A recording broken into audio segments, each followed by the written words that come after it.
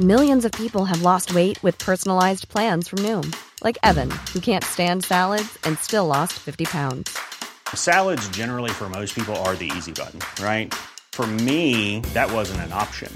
I never really was a salad guy. That's just not who I am. But Noom worked for me. Get your personalized plan today at Noom.com. Real Noom user compensated to provide their story. In 4 weeks, the typical Noom user can expect to lose 1 to 2 pounds per week. Individual results may vary. I'm Sandra, and I'm just the professional your small business was looking for. But you didn't hire me because you didn't use LinkedIn Jobs. LinkedIn has professionals you can't find anywhere else, including those who aren't actively looking for a new job, but might be open to the perfect role, like me. In a given month, over 70% of LinkedIn users don't visit other leading job sites. So if you're not looking on LinkedIn, you'll miss out on great candidates like Sandra. Start hiring professionals like a professional. Post your free job on linkedin.com/people today. Burrow is a furniture company known for timeless design and thoughtful construction and free shipping, and that extends to their outdoor collection. Their outdoor furniture is built to withstand the elements, featuring rust-proof stainless steel hardware, weather-ready teak, and quick-dry foam cushions. For Memorial Day, get 15% off your Burrow purchase at burrow.com/acast, and up to 25% off outdoor. That's up to 25% off outdoor furniture at burrow.com/acast.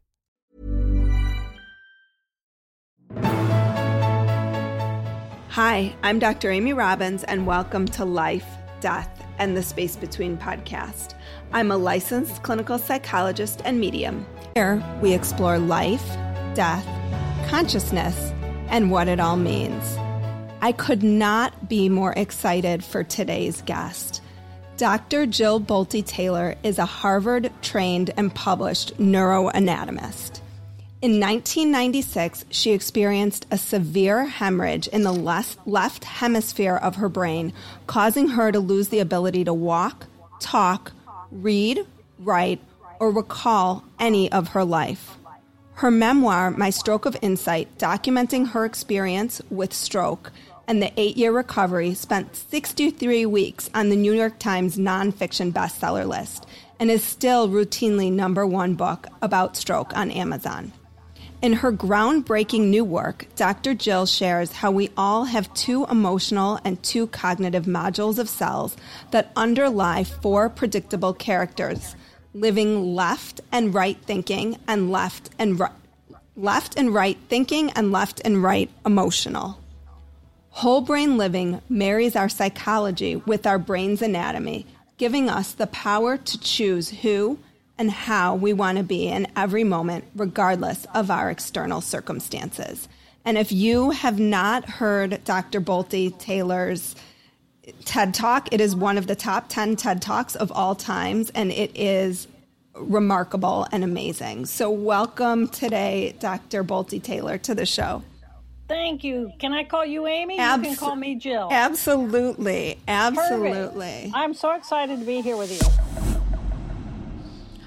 A while back, I had asked for your support through Patreon, and I'm so grateful for those who reached out and supported me, but I do need a bit more help. So I've been doing my podcast for about 2.5 years now. I have probably upwards of 100 guests that I still want to get in touch with, or people who've gotten in touch with me to be on the podcast. And so I'm asking for a little bit more of your help. If you could please go to patreon.com/Dr. Amy Robbins. There's my page there, which describes the different levels of contribution. You can contribute at $5 a month, $10 a month, $20 a month, $1 a month, 50 cents a month. It does not matter to me. 50 cents. Just every little bit helps me to continue to produce the amazing content that I am so committed to bringing you all every single week. And so if you could please just go take a look at that and contribute where you feel comfortable, I would very, very much appreciate that. And you're going to hear another podcast that's going to go into more depth later this month in my Q&A podcast about why I'm asking for this. And there's also a Q&A connected to that. So don't just ignore that podcast. Anyway, also would love for you to subscribe to my newsletter at dramyrobbins.com. Follow me on Instagram. Follow me on wherever you get your podcasts. Make sure you subscribe so every podcast that you get, you see. Thank you all so much for your continued support of the podcast. And now, here's today's episode. I'm so excited for you to be here. So let's start, first of all. I don't even know where to start. I love that. Do I start with your story? Do I start with when I saw you on Oprah and I feel like I have that image for some reason seared into my mind because you were talking about your stroke and you were talking about when a doctor came into the room. And you've probably given this interview so many times, you might not even remember this specific part, but I do. And you said you could not understand his words, but you could sense his energy. And you said in that interview, please be responsible for the energy you bring into a space. And that just stuck with me forever. So can you kind of bring us to that moment, if you can? I know it's a long story. Absolutely. But Sure. So I grew up to study the brain as a neuroanatomist, which means I study the anatomy, the cells of the brain. And I'm sorry. No, I'm just but I hear really strong echo. Yeah. Echo. See if that helped. That helped me. Yes. Did that help you? That did help me. You can still hear me okay? Yes. Okay. I can hear you perfectly. Okay. So I became fascinated with the brain because I have a brother who's 18 months older than I am who would eventually be diagnosed with schizophrenia. And as a child, he was my constant companion. And so I noticed early on that we were very different in how we would describe our experiences. So he just, because of him, I tuned into what am I as a living being? What am I as a human?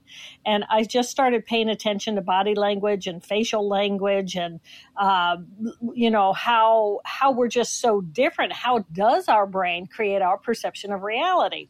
So by the age of 37, I had my PhD in neuroanatomy, and I was teaching and performing research at Harvard in the Department of Psychiatry. And I woke up one day and I was experiencing a major hemorrhage trauma in the left half of my own brain. And it was a devastating hemorrhage that would eventually shut down my entire left hemisphere.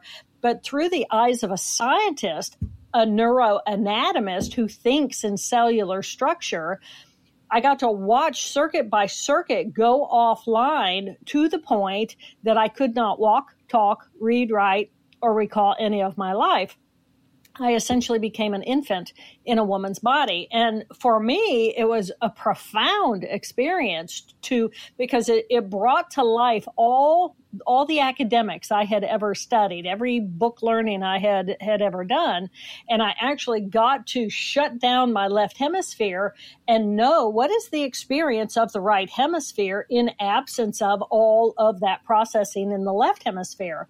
So how are you doing this while your this is the part that's fascinating. Your left hemisphere is shutting down and you're still making sense of what's happening to you? Well, yeah, I'm trying to figure out what's wrong with me because all I know is something's not right. But I'm not a neurologist. I am not an MD. I am not familiar with a lot of people who experience stroke.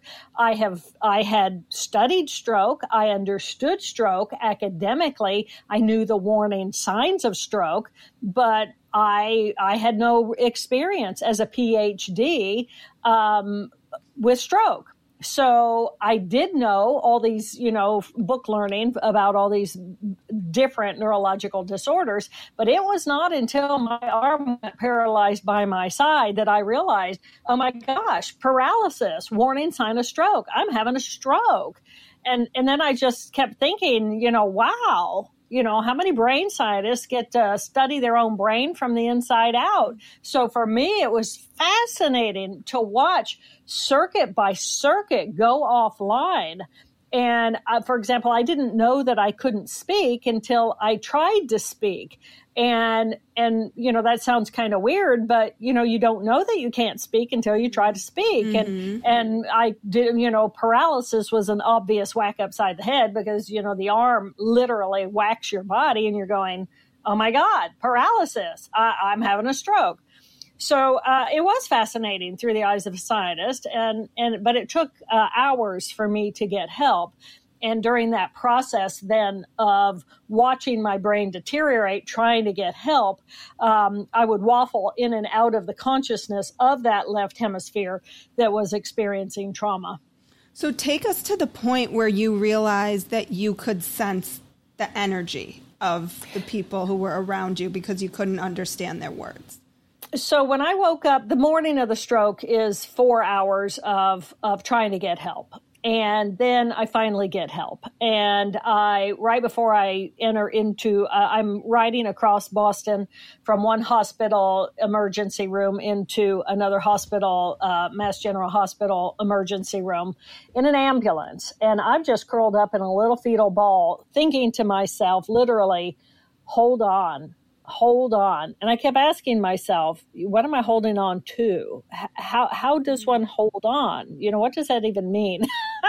Because, you just do it. You don't know what you're holding on to. Right. And I felt that if I became unconscious and I would pass out, then I would die. And that would be the end. So for me, I was slow everything down, calm down all systems. Fortunately, I have had, at the time even, I had 90/60 slow blood pressure. If I had a problem with high blood pressure, I probably would have bled out completely and not made it. But because I had slow blood pressure, it ended up being a long, slow leak. And so by the time I'm literally on the doorstep of Mass General Hospital emergency room, I feel my soul release. I surrender, if you will. I'm no longer the choreographer of my life. And the hold on, I let go. So I was shocked when I woke up later that afternoon because I was still in my body. I was still alive, even though I was completely disabled. And at that point, all I could experience was the energy. I shifted away from defining the boundaries of where I begin and end as a human being, and I become atoms and molecules, energy in relationship with the energy all around me. And all I could detect was energy balls, if you will, of people who would come and tend to me or do something to me. And I just was 1,000% conscious of the energy that people were bringing to me. And it was either, bringing me energy and positively working with me and nurturing me, or they were literally sucking energy out of me, and I feared them. I mean, if that isn't profound and transformative to think about how we are in the world on a daily basis and what we're constantly running into at all times, like when we talk about people sucking our energy or feeling like energy is really heavy, this is real. I mean, this is real. Yeah. Right. So let's shift a little bit and talk about, I mean, I could talk about this for hours, but talk about your book. So how did this book come to be based on what happened to you? Because it's almost like you're breaking down what you saw, what you experienced through your stroke. You're literally breaking down the brain into 4 different pieces. Right. So I at the end of the TED Talk that you mentioned earlier, I ended that TED Talk by saying, we have the power to choose moment by moment who and how we want to be in the world. Because as I lost my left hemisphere with the stroke, I became big as the universe, right hemisphere consciousness. But, that's a great place to visit, but it's a completely non-functional human space to be in. You have to have the tools. I know. It's great to go visit, but you got to come back to reality. Right. So I had to rebuild those skill sets of that left hemisphere.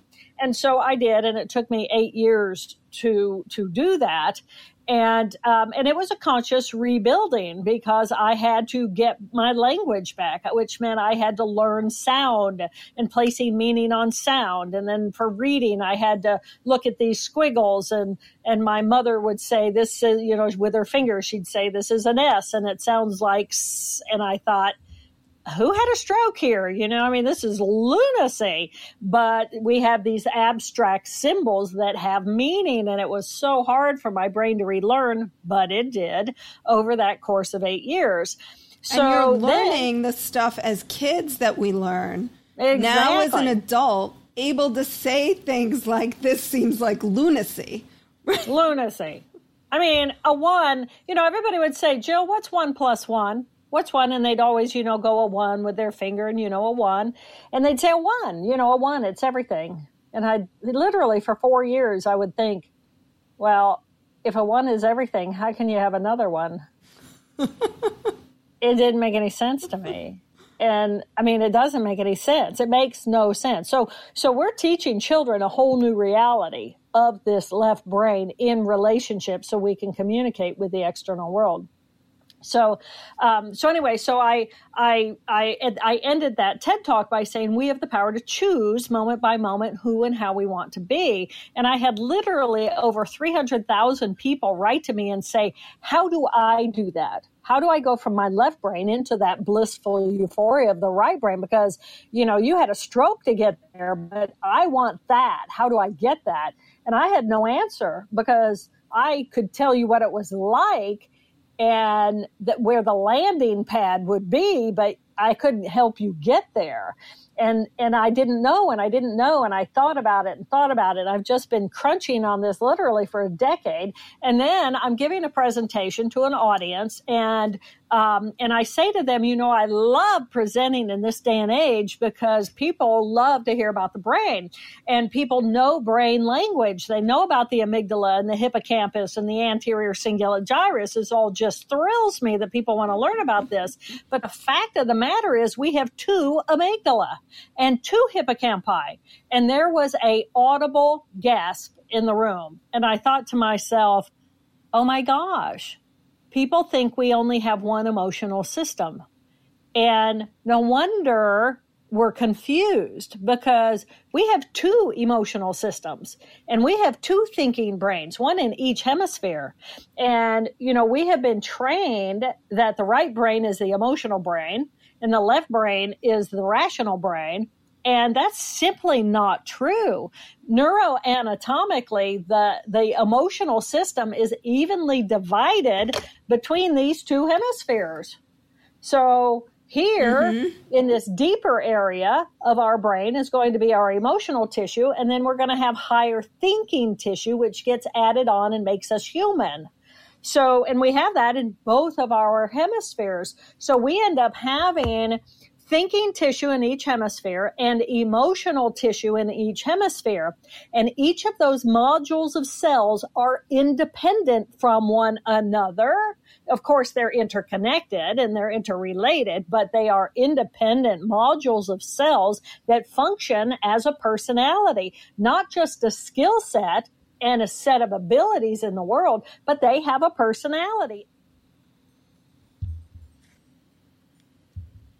It helps us differentiate which are our 4 characters and how can we learn to jump in and out and recognize when they're in conversation with one another, who's talking to whom, and what choice do we have in who and how we want to be at any moment.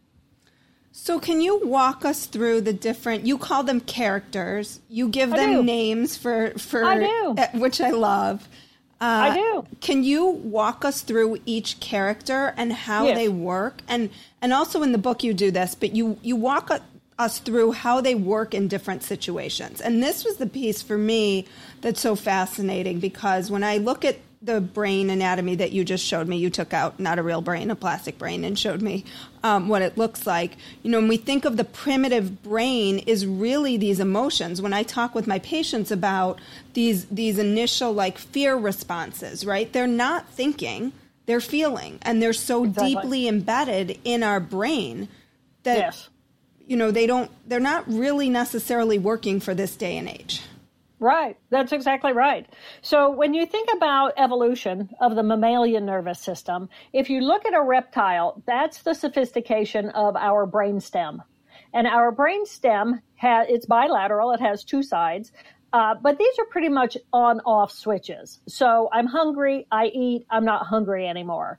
I'm in the mood to mate, I mate, I'm done mating, these kinds of things. So it's on-off. And then that was great. And all the kinks get worked out of the tissue of that reptile brain.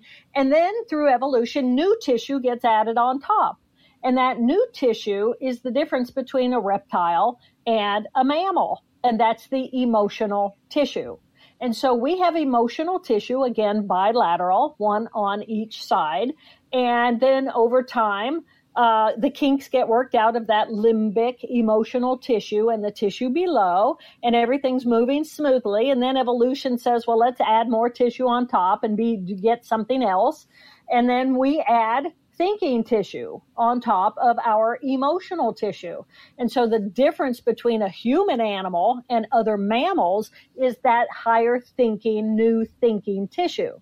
And what this really means then is that we are feeling creatures, emotional creatures who think. We are not thinking creatures who feel, but we are feeling creatures who think. So when you're talking to your patients and you're saying, it is those deep primal feelings, those emotions, that we have to manage that, because otherwise, if we don't manage the emotions, we really, it's like a pipe that just starts filling up, and then it's going to explode in some very, unhappy, unattractive way.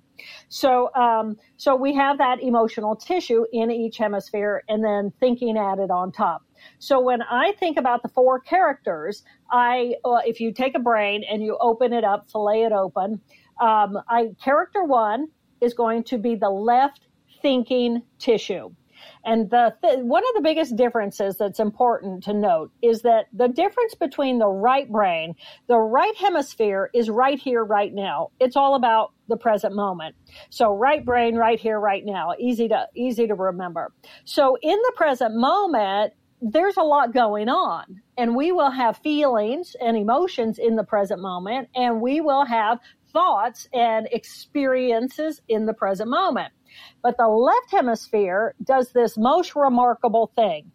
And the emotion of our left hemisphere and our thinking has a past and a future. So the left machine, the left cellular machine, and you have to remember that these are cells. So everything we think, everything we feel, every physiological response we experience, these are cells inside of our brain running on a circuit. Now, first of all, if you've got emotions that are running out of control, doesn't that help to think, oh, there's a group of cells gone haywire in my brain. What can I do to actually calm myself down and let that circuit dissipate its energy? Right. And to me, just doing that allows me to observe that circuit instead of simply engage and let it run my life. Which is mindfulness in a lot of ways, right? I mean, that's exactly the premise of mindfulness. That is exactly what that is. So the left thinking, character one, you're right. I name my characters, and I encourage everybody to name their characters, because these are specific identities inside of ourselves. And as you get to know the four characters, you will hear the four characters having these conversations or these arguments or these supportive ideas inside of your brain. So I encourage you to give them a name, because they like that. They are like, the brain cells are like a group of kids on a playground, and they all want to be heard. So give them a name and listen to them, and they're all different from one another. Character number one is our rational brain that interacts with the external world. When you think about that left thinking tissue, it actually has a group of cells in that tissue that defines the boundaries of where we begin and where we end. Oh my gosh, what a concept. Amy, when was the last time you looked in a mirror and you thought, how do I know that my face is my face, but these glasses on my face are not me? How do I know the boundaries of where I begin and when I end? Have you ever thought that? Have you ever asked yourself that question? I actually have, and I'll tell you why. I love it. Because I was sitting in meditation a couple weeks ago, and I suddenly could not feel my body anymore, and I couldn't tell. It was like I was thinking, like, move my hand, but I could no longer move my hand. And I was like, this is totally trippy. What is going on here? Because I know I'm laying in a bathtub meditating, and I'm aware of the fact that I'm still in a physical body, but I can't figure out how to move that physical body. Ever catch yourself eating the same flavorless dinner 3 days in a row? Dreaming of something better? Well, HelloFresh is your guilt-free dream come true, baby. It's me, Keke Palmer. Let's wake up those taste buds with hot, juicy pecan-crusted chicken or garlic butter shrimp scampi. Hello Fresh. Stop dreaming of all the delicious possibilities and dig in at HelloFresh.com. Let's get this dinner party started. Hiring for your small business? If you're not looking for professionals on LinkedIn, you're looking in the wrong place. That's like looking for your car keys in a fish tank. LinkedIn helps you hire professionals you can't find anywhere else, even those who aren't actively searching for a new job but might be open to the perfect role. In a given month, over 70% of LinkedIn users don't even visit other leading job sites. So start looking in the right place. With LinkedIn, you can hire professionals like a professional. Post your free job on linkedin.com/people today. Exactly. You shifted out of that group of cells.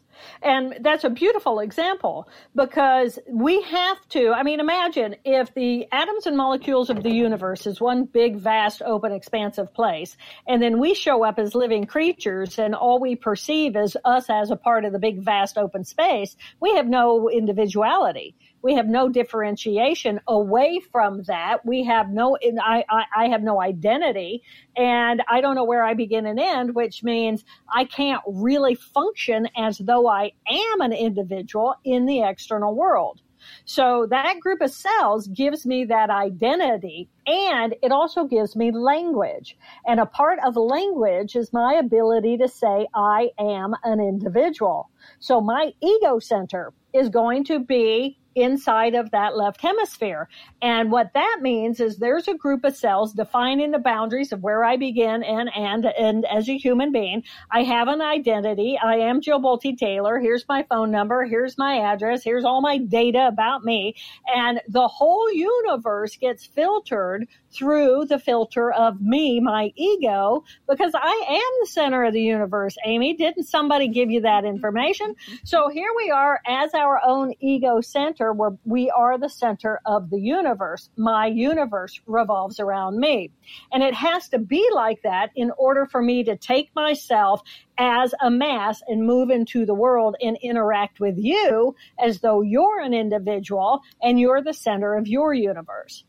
So character one is all about the external world. It has language, it communicates, it organizes, it categorizes everything. It likes to control everything, people, places, and things. It likes to be the boss. It defines what is right, what is wrong, what is good, what is bad. Live inside of the structure of me, and where do I exist on that hierarchy? How much money do I have? I'm focused on materialism. How big is my house compared to everybody else? What kind of education do I have compared to everyone else? I mean, it's this comparative right, wrong, good, bad. And if anybody's a perfectionist inside of our brain, it is our character one, type A+++ personality. Okay, I'm going to have to think of a name for that one. Yes. I look forward to that. So we have character one. Character one. And then so take us to character two, which is the left emotional brain. Yes. So that's the deeper part of the brain. Yes. So it's the emotion, and the emotion in both of our hemispheres is our autonomic alarm, alert tissue. So in my left hemisphere is my alarm, alert, and it's in the machine that has a past and a future. Gotcha. So all of my emotions that have anything to do with my past, any of my trauma and how I feel about that now is is in that character 2. If I feel resentment or guilt or shame, these are all relative to something that I experienced in the past. So these deep emotions. So would Freud call this the unconscious? This is actually a part of the unconscious. Okay. Because as we think about the 4 characters, the only one that's truly conscious is character 1. Right. Character 2, character 3, and character 4 are all a part of the unconscious. But character 2 has character 1's imprint, for lack of a better word, does. on top of it, which is why we project and, sort of those lower level defenses that we use psychologically because character 1 is laid on top of it, which is that's why that happens. Okay. Exactly. You should really consider teaching this. Thank you. So that little character 2, now think about at a cellular level, the miracle of what this character did.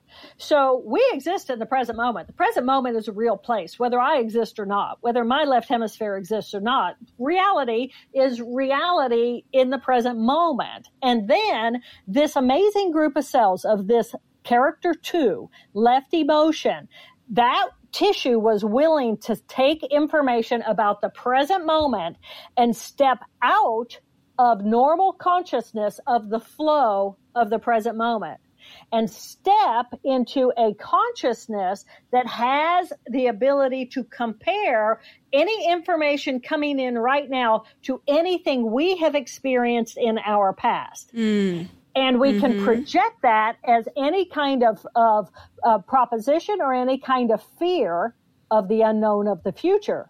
So what that means is that little character 2 stepped out of our normal consciousness of the present moment to give us a past and to give us a future, giving us temporality. Gotcha. So that guy's telling us a whole story that may or may not be true, and it's probably not. And it's probably not. And it's based completely on give me a reason to push away. I'm the alarm, alert of anything that ever happened in the past. So if you walk in and you remind me of somebody who scared me once or hurt me once, then all of a sudden that little character is going to say, give me a reason to say no and push away because I feel like you're now a threat. Now, that character 2 likes things that are familiar, not scary familiar, but familiar. So if you look like me, if you talk like me, if you have the same color skin as me, if you speak the same language I speak, if you wear the same kind of clothes I wear, if you pray in the same way that I pray, if all these things that we would build as either bigotry or racist, all of those little fears are fears against push me away from something that doesn't feel familiar. Okay. So this is all that kind of emotion, all that negative projection of how you don't fit in my box of what I consider to be safe. And so then it's alarm, alert. I'm going to get loud. If you don't look like me, I'm going to get loud about it. If you scare me, I'm going to get loud about it. I'm going to be mean about it. I'm going to blame about it. I'm going to, and gosh knows we got a lot of that going on in our society right now. And the other really interesting thing, Amy, about this particular tissue is that this is where we crave. We crave. We have yearning and we crave. So our addictions are in our little character 2. On the left side. On the left side. In the left hemisphere. Okay. In the left hemisphere. I wish you taught my biopsych classes in grad school. Exactly. Now, well, progress happens. So, so what that means? I feel like I spent years trying to understand this, and in 20 minutes, I'm like, I've got this now. I think this is the gift of my having a stroke. I mean, if a brain scientist had never had a stroke to, try to figure out what is really going on here, this insight would never have been gotten. But I really do feel blessed. And I feel like, if I needed to fall off the planet now, I feel like I've brought my purpose forward. So I think it's important. But what this means is that if it's little character 2, left emotional character, who is addicted, then that is the character that has to go through rehabilitation in order for there to be true recovery. Okay. So I can go into recovery like a 1, and it's like, okay, well, my spouse said, yeah, I got to go to recovery. And so I go to recovery and I jump through all the hoops and I look like I'm being recovered. But if I don't address my true emotional issues in that character 2, if that character doesn't show up, I will come out rehabilitated, but I will relapse because I have to have the character who is actually the addicted has to go through the process. Gotcha. Okay? Uh-huh. Okay. So you recognize that part of yourself? Yes. Yeah. Little character 2? Yeah. I mean, little character 2, it's not our prettiest self, but boy, and most of us go to therapy because we'd like to have that part of ourselves cut out. But then I have to go back and say, this group of tissue I consider it our superhero because these cells were willing to step out of the blissful euphoria of the present moment, the consciousness of the universe, so that I could have a past, I could have a future, I could have temporality in my life, and I can actually create an individuality that I can relate to the external world. So we wouldn't be who we are without this character. We have to have it. It's not pleasant when it comes out, but it's screaming, pay attention, pay attention, pay attention. I see something as a threat, and the rest of us need to address what it's perceiving as a threat. Got it. Okay. So I think I got 1 and 2. 3, right. Emotion. Right. Emotion? Okay. Emotion. Right. Yeah. So we're going low. We're going across low. Yeah, we come high, low, low, high. Okay. So character number 3 is right emotion. Again, it's alarm, alarm, alert, alert in the present moment. So the present moment, just think about what's going on in the present moment, that there's no judgment. Without that character 1 bringing in and saying this is right and this is wrong and that is good and that is bad and judgment, judgment, judgment, the present moment is like fantastic opportunity to do whatever we want to do. What do we feel like doing, Amy? Let's go play. Let's have a podcast. Let's talk about the characters. Let's go do something. And then when we're done doing that, then we can go do something else. And it's creative and it's interested because the left brain is not, again, saying, I'm sorry, you have to color inside of the lines. It's like, what lines, And I'm just going to be present and I like excitement and I like to do things. The right hemisphere is related to the body. It's not distracted by that intellectual academic thinking. It's in the body. It's like, let's go do something. Let's go paddleboard or let's jump out of an airplane or what do you want to do? So, it's right here, right now. It's enthusiastic. It's ebullient. The right brain doesn't have the individual. So it's not about me. It's about us. Let's us get together. Let's do something that's good for us. Let's go to a ball game and we're all together and we're wearing the same colors and we become a team. And it's like so exciting and so interesting. So this is a wonderful part of who we are, but it does need to have a healthy relationship with the left brain because otherwise it's in chaos. And it's bringing chaos at a high pace in relationship. It is thrilled to be alive. So do people who are more risk-taking, is that part of their brain like stronger, more active, less shut? Exactly. Okay. Exactly. Okay. What? No, I'm just like, how do I tap into that more? But we'll get there. Exactly. It used to be there. I think, is there something about as you age and your left thinking brain starts to have more experiences of like, oh boy, I could die if I, hang glide off the side of a cliff in Switzerland. Maybe that's not the best idea.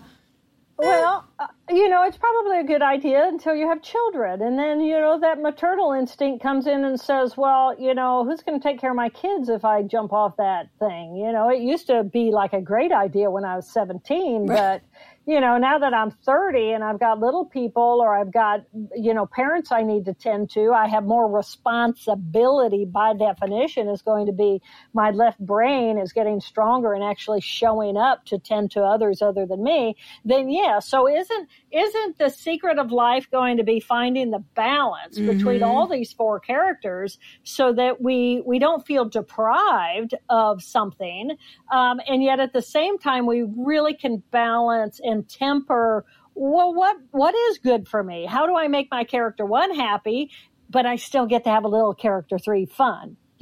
So maybe I'm not gonna, jump off that mountain with those new fly suits that look like, wow, what fun that would be. Instead of that, maybe I'll go whitewater rafting. People do it all the time and people don't get hurt, so we start negotiating between ourselves, how high a risk do I want to be? Mm-hmm. But that's right. So this character, it's joyful, it's young. Both of our emotional systems, character 2 and character 3, they are young. They never mature. They're just about the alarm, alert, excitement. That character 2 houses those deep emotions. Character 3 is also emotional, but it's more experiential. What does it feel like to be in the present moment? What does it feel like to have my clothing on my skin? What does it feel like? How much humidity is in the air? The breeze as it pushes against my face. Just connected to that present moment experience. Okay. And its primary experience is one of joy. So when we think about the happiness circuitry inside of our brain, we're being trained by neuroscience that the left hemisphere is our happy circuitry. But the difference between happy and joy is that happy is dependent on external circumstances. Mm-hmm. I'm happy today because the sun is shining. I'm unhappy today because it's raining. I'm unhappy today because of this, that, or the other. But joy in the right hemisphere is I wake up and there's some joy there. Because it's like, well, what am I going to do today? Right. Separate from any external factors that are playing into that. Exactly. Okay. I just wake up with a warm little heart that's excited. Got it. And then character 4. Yep. Character 4 is our right thinking tissue. And this is the part of ourselves that consider when you were in the womb. And when you were in the womb, you began as that original zygote cell, that original cell that got half the DNA from mom, half the DNA from dad, the single zygote cell that would metamorphosize itself into who you are today.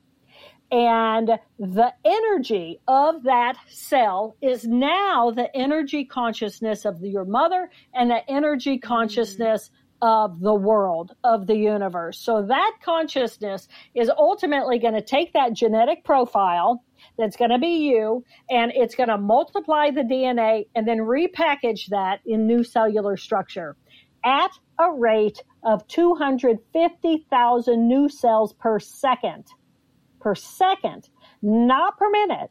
Per second for 9 months. We are in this process of gestation. The consciousness inside each and every cell that ultimately develops into your infant body is going to have the consciousness of the universe. This is a part that is in every part of us, and we are connected to that which is beyond us through the consciousness of that right thinking tissue.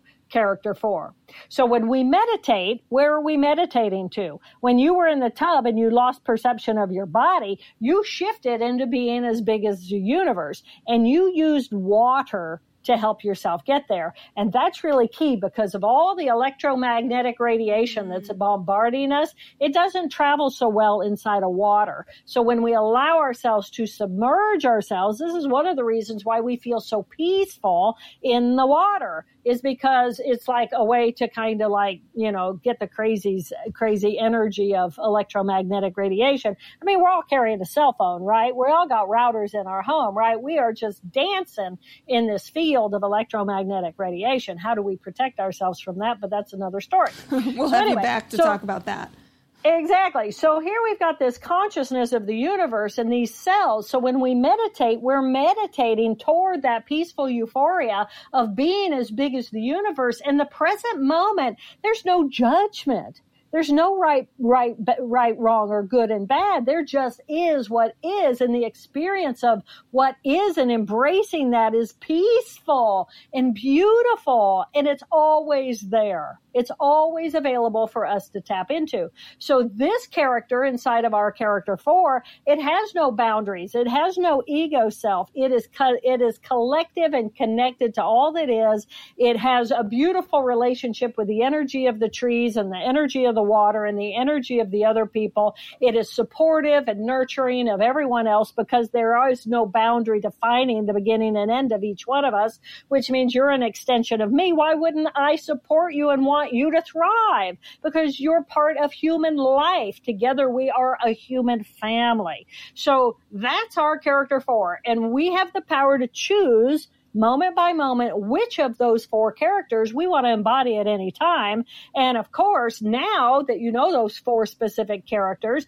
and you are a psychologist, isn't it true that Jungian's 4 archetypes land directly on top of those 4 characters? So does it make any wonder, is it any wonder that great minds of the past have come up with the archetypes? Because we are biologically programmed as our 2 emotional and our 2 thinking modules of cells.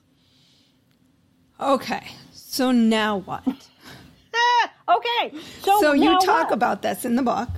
Exactly. I love this. Okay, so this is where we're going to next, is this notion of the brain huddle. And I just want to let everybody know who's listening on Fireside, we are going to open it up for questions if people have questions. So we'll finish chatting and then probably another 15, 20 minutes, and then I'll open it up for questions if anybody has any.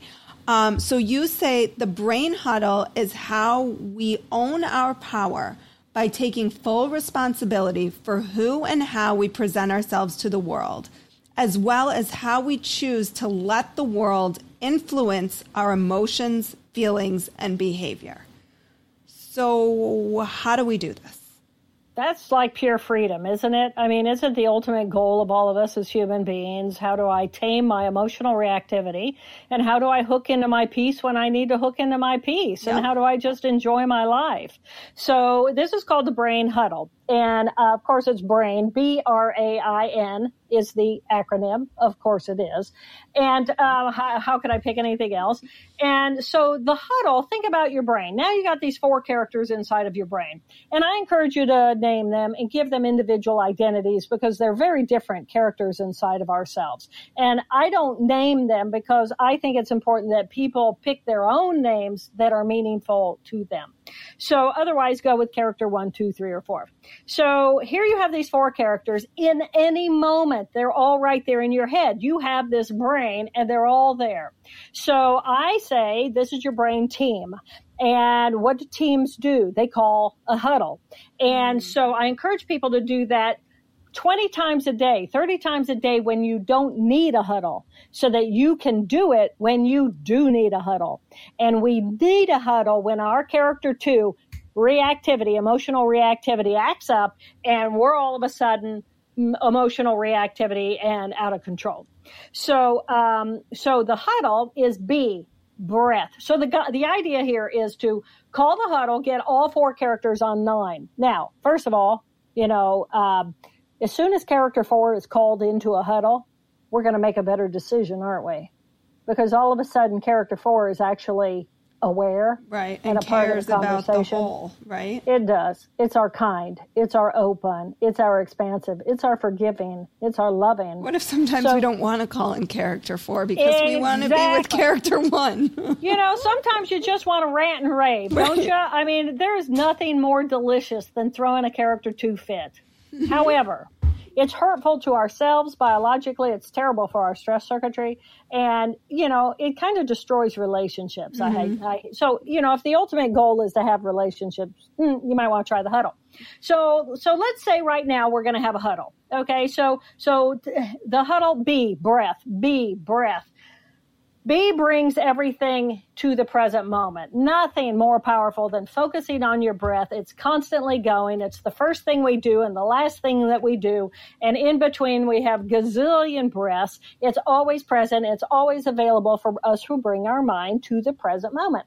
Now, first of all, isn't that amazing that we are capable of taking our brain from one level of consciousness out of some past experience or some future experience and bring it to the present moment? I mean, mean, this is a miracle. The life of what we are, the phenomenon that we exist at all and what we're capable of is just like awe-inspiring. And if you're not feeling awe-inspired just because you're alive, then you might want to go visit your character 4 and experience a little more gratitude for your life at all. Anyway, having said that, so now we can pull everybody together in the brain huddle and breath, for brain. Bring our mind to the breath, brings it to the present moment. R, recognize which character am I currently being. Well, right now I'm being my character 1. I got my earrings in. I got my glasses on my face. I'm sitting in my computer. I got here on time. I worked through a million details to get to you. And here we are, Thank right? you. So clearly you're welcome, more than welcome. Here we are, character 1. And so character 1, recognize. B, breath, come to the present moment. R, recognize which character currently has the microphone, essentially, right? Okay.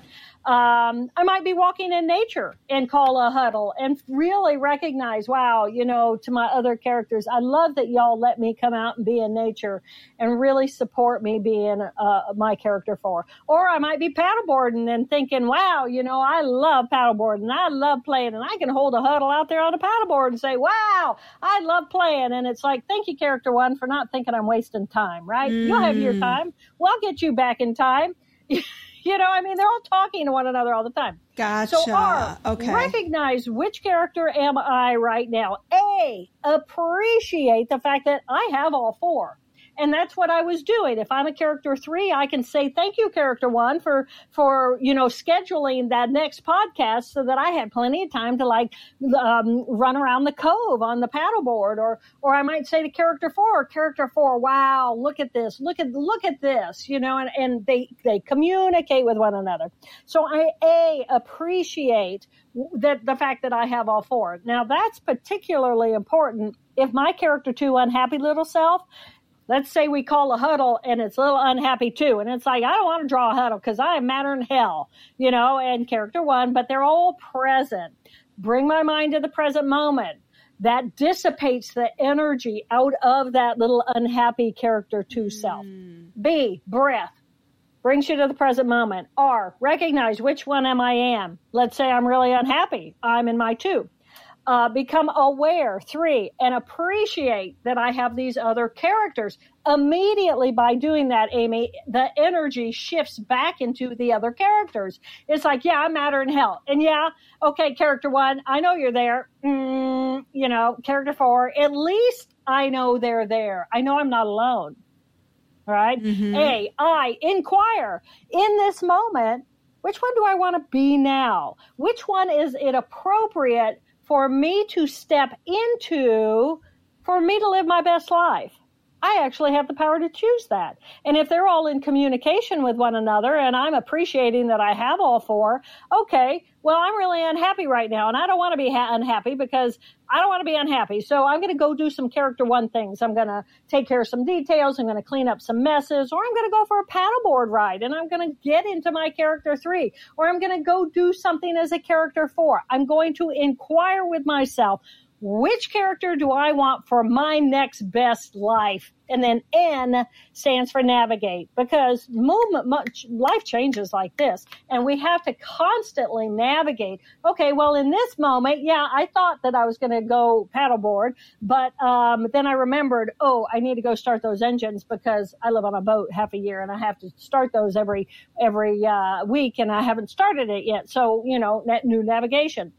But paying attention to this conversation inside of our head is differentiating who's who inside of us and who do we want to be in any next moment. Okay. So, and who's talking to who? Is the goal to find balance between those 4? Or is Absolutely. It that sometime you want, like, I really want to be in that bathtub state of 4 more? Well, so other than laying in a bath all day, in which case character 1's going to start talking to me saying, well, you can't lay in a bath all day. Right. That's right. That's exactly right. It becomes a negotiation, but at least you're having the conversation. Mm-hmm. I mean, and at least now and then character 4 can go. So character 4 comes in and says, man, I love that bath state. I really want to go back to the bath. And character 1's going, okay, well, we're busy right now. And so you're busy until 4:00 today. Now, I'll tell you what, you got an hour before dinner. If you wanted to go draw a bath and, go bliss out for a little while, I'd be okay with that. Or maybe you could do that tonight at 8:30 because, why not? And then little character 4 is going to go, oh my God, I'm being seen, I'm being heard, I'm being valued. I get to participate. I get to go find my bliss. And character 1 learns that when character 1 really encourages character 4, we all feel better and our stress level goes down. And characters 1 and 2 in that left brain, that's our stress cortisol circuitry. So that's our stress. And if we want less stress, then how do we do that? Well, you can either go do some drugs or do some alcohol, or you can go take that bath. And little character 2 is going, yeah, I like the idea of the drugs and the alcohol. And character 4 is going, why don't we do something healthy instead? And little character 3 is going, well, we could go for a run in the park, or we could call our pal and we could go for a walk, da-da-da-da-da-da-da. So I'm sure you've seen the movie Inside Out. Yep. I feel like this needs to be Inside Out too. Well, this is the anatomically correct Inside Out, but you're absolutely right. I loved that because it started the right kind of conversation. I called them up and I said, you all should have talked to me before you made this book, this movie, because it's close. But I felt like it really, this is like next level. This is the anatomically correct next level. This is the first paradigm that I'm aware of that actually marries what we understand with psychology and so many ideas psychologically, the world of psychology with the world of the brain, the neuroanatomy of the brain. And I just love it. So how do you think, it's like we divided our brains the same way we've divided the world, science, spirituality. Right. And why do you think that happened? And it does feel like there's a bit of a shift to merge those two back together, but I think this book does that in a lot of ways. Yeah. There is no division between science and spirituality. The thing about science is science had to define itself several hundred years ago.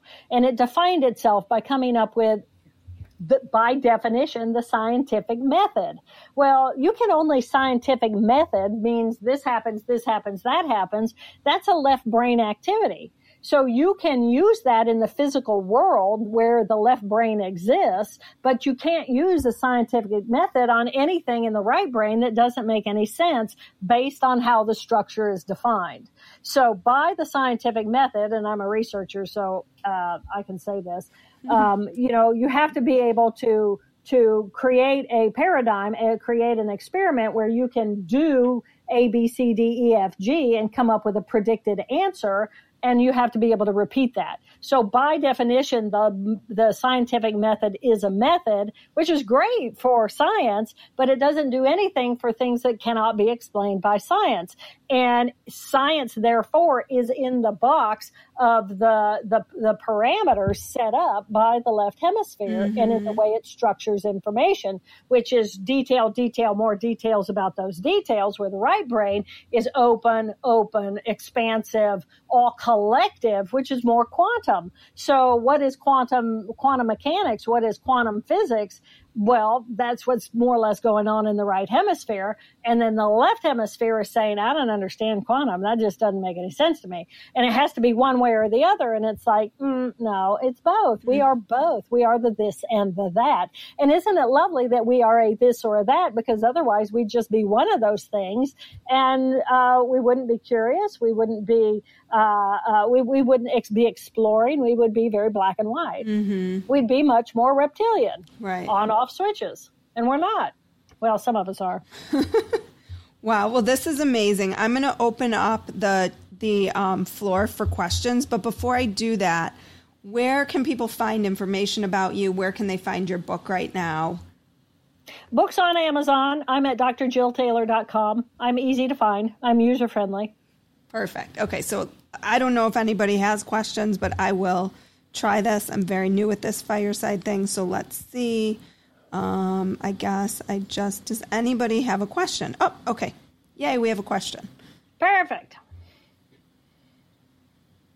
Hi, PJ. Welcome. And you can just unmute yourself by pushing the little monkey face. Okay, perfect. Thank you for that. This has been amazing, and I would love to hear your opinion of the recent research that's happening around psychedelics and what that does to the brain in this model. Yeah. So psychedelics are easy to understand. Thank you, PJ. Anytime that we take any kind of anything, whether it's milk or whether it's ecstasy, if it has an impact in the brain, it's because it is working and acting on a system that already exists in the brain. That makes sense, right? So, like milk is going to turn to calcium and a precursor to serotonin, and it's going to be tryptophan turns into serotonin, and serotonin is a neurotransmitter system that makes me feel pretty good about most things. And ecstasy is going to come into the system, and it's going to influence part of the anatomy that's already there. And I have opinions. I will say I have two opinions actually. One opinion says I'm a believer that, well, first of all, if you take the ecstasy, essentially what you're doing is you're using that tool to drop out of your left hemisphere and drop into the consciousness of the connected to all that is experience of the right brain. And it's helpful. And it is helpful because if I am really caught up in the circuitry of my character 2, and I am caught up in the trauma of my character 2. And the thing about cells and circuitry is that the more often you run a circuit, the stronger that circuit becomes. And the stronger that circuit becomes, the more of a habit it becomes in wanting to run automatic on its own. So if I'm caught in my trauma, then, using something like ecstasy medicinally allows us to shift away from that circuitry that is caught in the trauma and allows us to experience other circuitry inside of our brain. Oh my gosh, I am much more than just the circuitry of my trauma. So I believe that it's positive in order to help us out of post-traumatic stress and those types of situations. And I'm good with that as long as we're microdosing, as long as we have a professional with us who is guiding us on the correct journey, because otherwise we can even traumatize ourselves even more. And as long as we're using it as a tool to identify what does it feel like to be in another part of my brain. And then here's where I come in as with the bias of now that I know where I'm going, I want us to be able to get there without the use of the drug.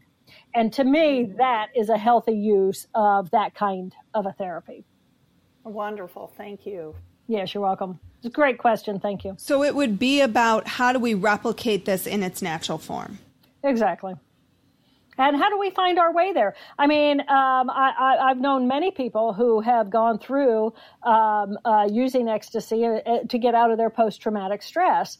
And once, usually after the first experience of, oh my God, all those cares and all those worries and all those fears, as they disappear, it's like I do have the capacity to exist in a different part of my brain. It's kind of like escaping the tormenting part of my emotion. And our emotions, as you said, primitive part of our brain that is powerful. And I never want to negate anybody's powerful emotional pain. We anguish, we grieve, we suffer. At the same time, I also say, I don't mind if you're miserable as long as you remember to enjoy it, because you are a living being capable of experiencing misery. But that is a right brain way of looking at our left brain painful emotions, but we all suffer.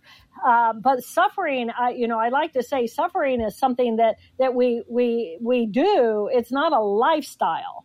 It's something that we can visit, but it's not a lifestyle. If we get so caught up in our pain and trauma and it becomes our ongoing constant lifestyle, then that's when we are emotionally in trouble and we need help in other ways, whether it's a talk therapy, whether it's a whatever the form of therapies. Transcranial magnetic is amazing. Yeah, TMI, I've been reading more about that. It's amazing. It's like, how do we stimulate other cell groups so that we can release ourselves? TCM, it's called? Transcranial magnetic resonance. Yeah, they're doing it too with ketamine now. It's like they're microdosing ketamine. And ketamine is a very dangerous medication. I'm going to throw that out there. Even under supervision of? Under supervision, I can manage the microdosing but there's that fine line between use and abuse. Mm-hmm. And I think it's, the left hemisphere, that little character too, it wants to abuse. It wants to abuse. It doesn't necessarily want to learn and change. Mm-hmm. It wants to abuse. So you have to have the healthier parts of your brain also turned on so that we can figure out how do we do this in a reasonable way that remains healthy. I mean, this is about mental health, isn't it? Right. And right now we are in a mental health crisis and trying to help people find their way into more higher levels of mental health. To me, it's whole brain living, which is, why I wrote this book. It's about how do I do that? Right. Well, it is. And as you're talking, I'm thinking about, my story, which is about, the loss of my aunt and my anxiety around that. And then my ability to have tapped into more of my right brain, I believe, when I had experiences with her connecting with me. And that expansiveness of, oh my gosh, maybe we are all one. Maybe when we die, we don't actually die, but our consciousness lives on. And then the anxiety that was the left brain emotion, I'm trying to translate all of this into your language, doing well. Quieted down because it wasn't so fearful anymore that, oh my God, I'm going to die and how am I, everything I do is going to kill me and I need to live a certain life because if I don't, what happened to her is going to happen to me. And the expansiveness of conscious allowed me to get to that place. So you have just helped me make sense from an anatomical perspective of how I got to where I got. Love it. How's that feel? It feels amazing because I didn't understand it for many, many years, and I would just talk about it, but not in the way that I don't know I'll ever be able to talk about it again, but I can talk about it now because you just explained it all to me. I think you got it figured out.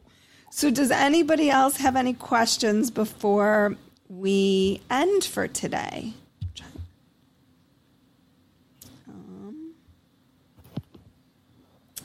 Anybody? Okay.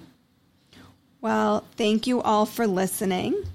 Dr. Jill Bolte Taylor, thank you so much for your time. I mean, this was mind-blowing for me today. It was one thing to read the book, but then to be able to have the conversation with you was like a dream come true. Beautiful. So thank you. Thank you so Amy. much. This was phenomenal. Happy to share, happy to be with you. And, for me, it's, we are just this miracle. And what I love about what you're doing is you are helping people really recognize and own their power as these beautiful, beautiful creatures of life. And we don't know. There's life and there's death and there's, on both sides in between. And the mystery. It keeps us curious. Mm-hmm. It keeps us open to possibility. So thank you for being you, and thank you for today. Of course. Thank you. Like what you heard today and want to hear more? Wondering what comes next and what it all means? Head over to Apple Podcast, Spotify, Stitcher, Google Play, or anywhere you get your podcasts and hit subscribe. Also, if you could take a minute to rate and review my podcast, I would really appreciate it. Stay tuned as we continue to explore life, death, and the space between.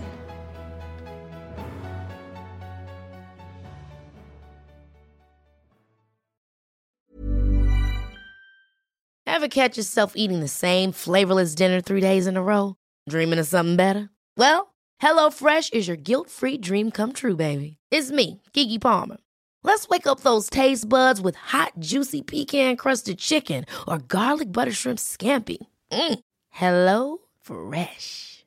Stop dreaming of all the delicious possibilities and dig in at HelloFresh.com. Let's get this dinner party started. Mom deserves the best, and there's no better place to shop for Mother's Day than Whole Foods Market. They're your destination for unbeatable savings, from premium gifts to show-stopping flowers and irresistible desserts. Start by saving 33% with Prime on all body care and candles. Then get a 15-stem bunch of tulips for just $9.99 each with Prime. Round out Mom's menu with festive rosé, irresistible berry chantilly cake, and more special treats. Come celebrate Mother's Day at Whole Foods Market. Hey, it's Paige DeSorbo from Giggly Squad. High quality fashion without the price tag. Say hello to Quince. I'm snagging high-end essentials like cozy cashmere sweaters, sleek leather jackets, fine jewelry, and so much more. With Quince being 50 to 80% less than similar brands. And they partner with factories that prioritize safe, ethical, and responsible manufacturing. I love that. Luxury quality within reach. Go to quince.com/style to get free shipping and 365-day returns on your next order. Quince.com/style.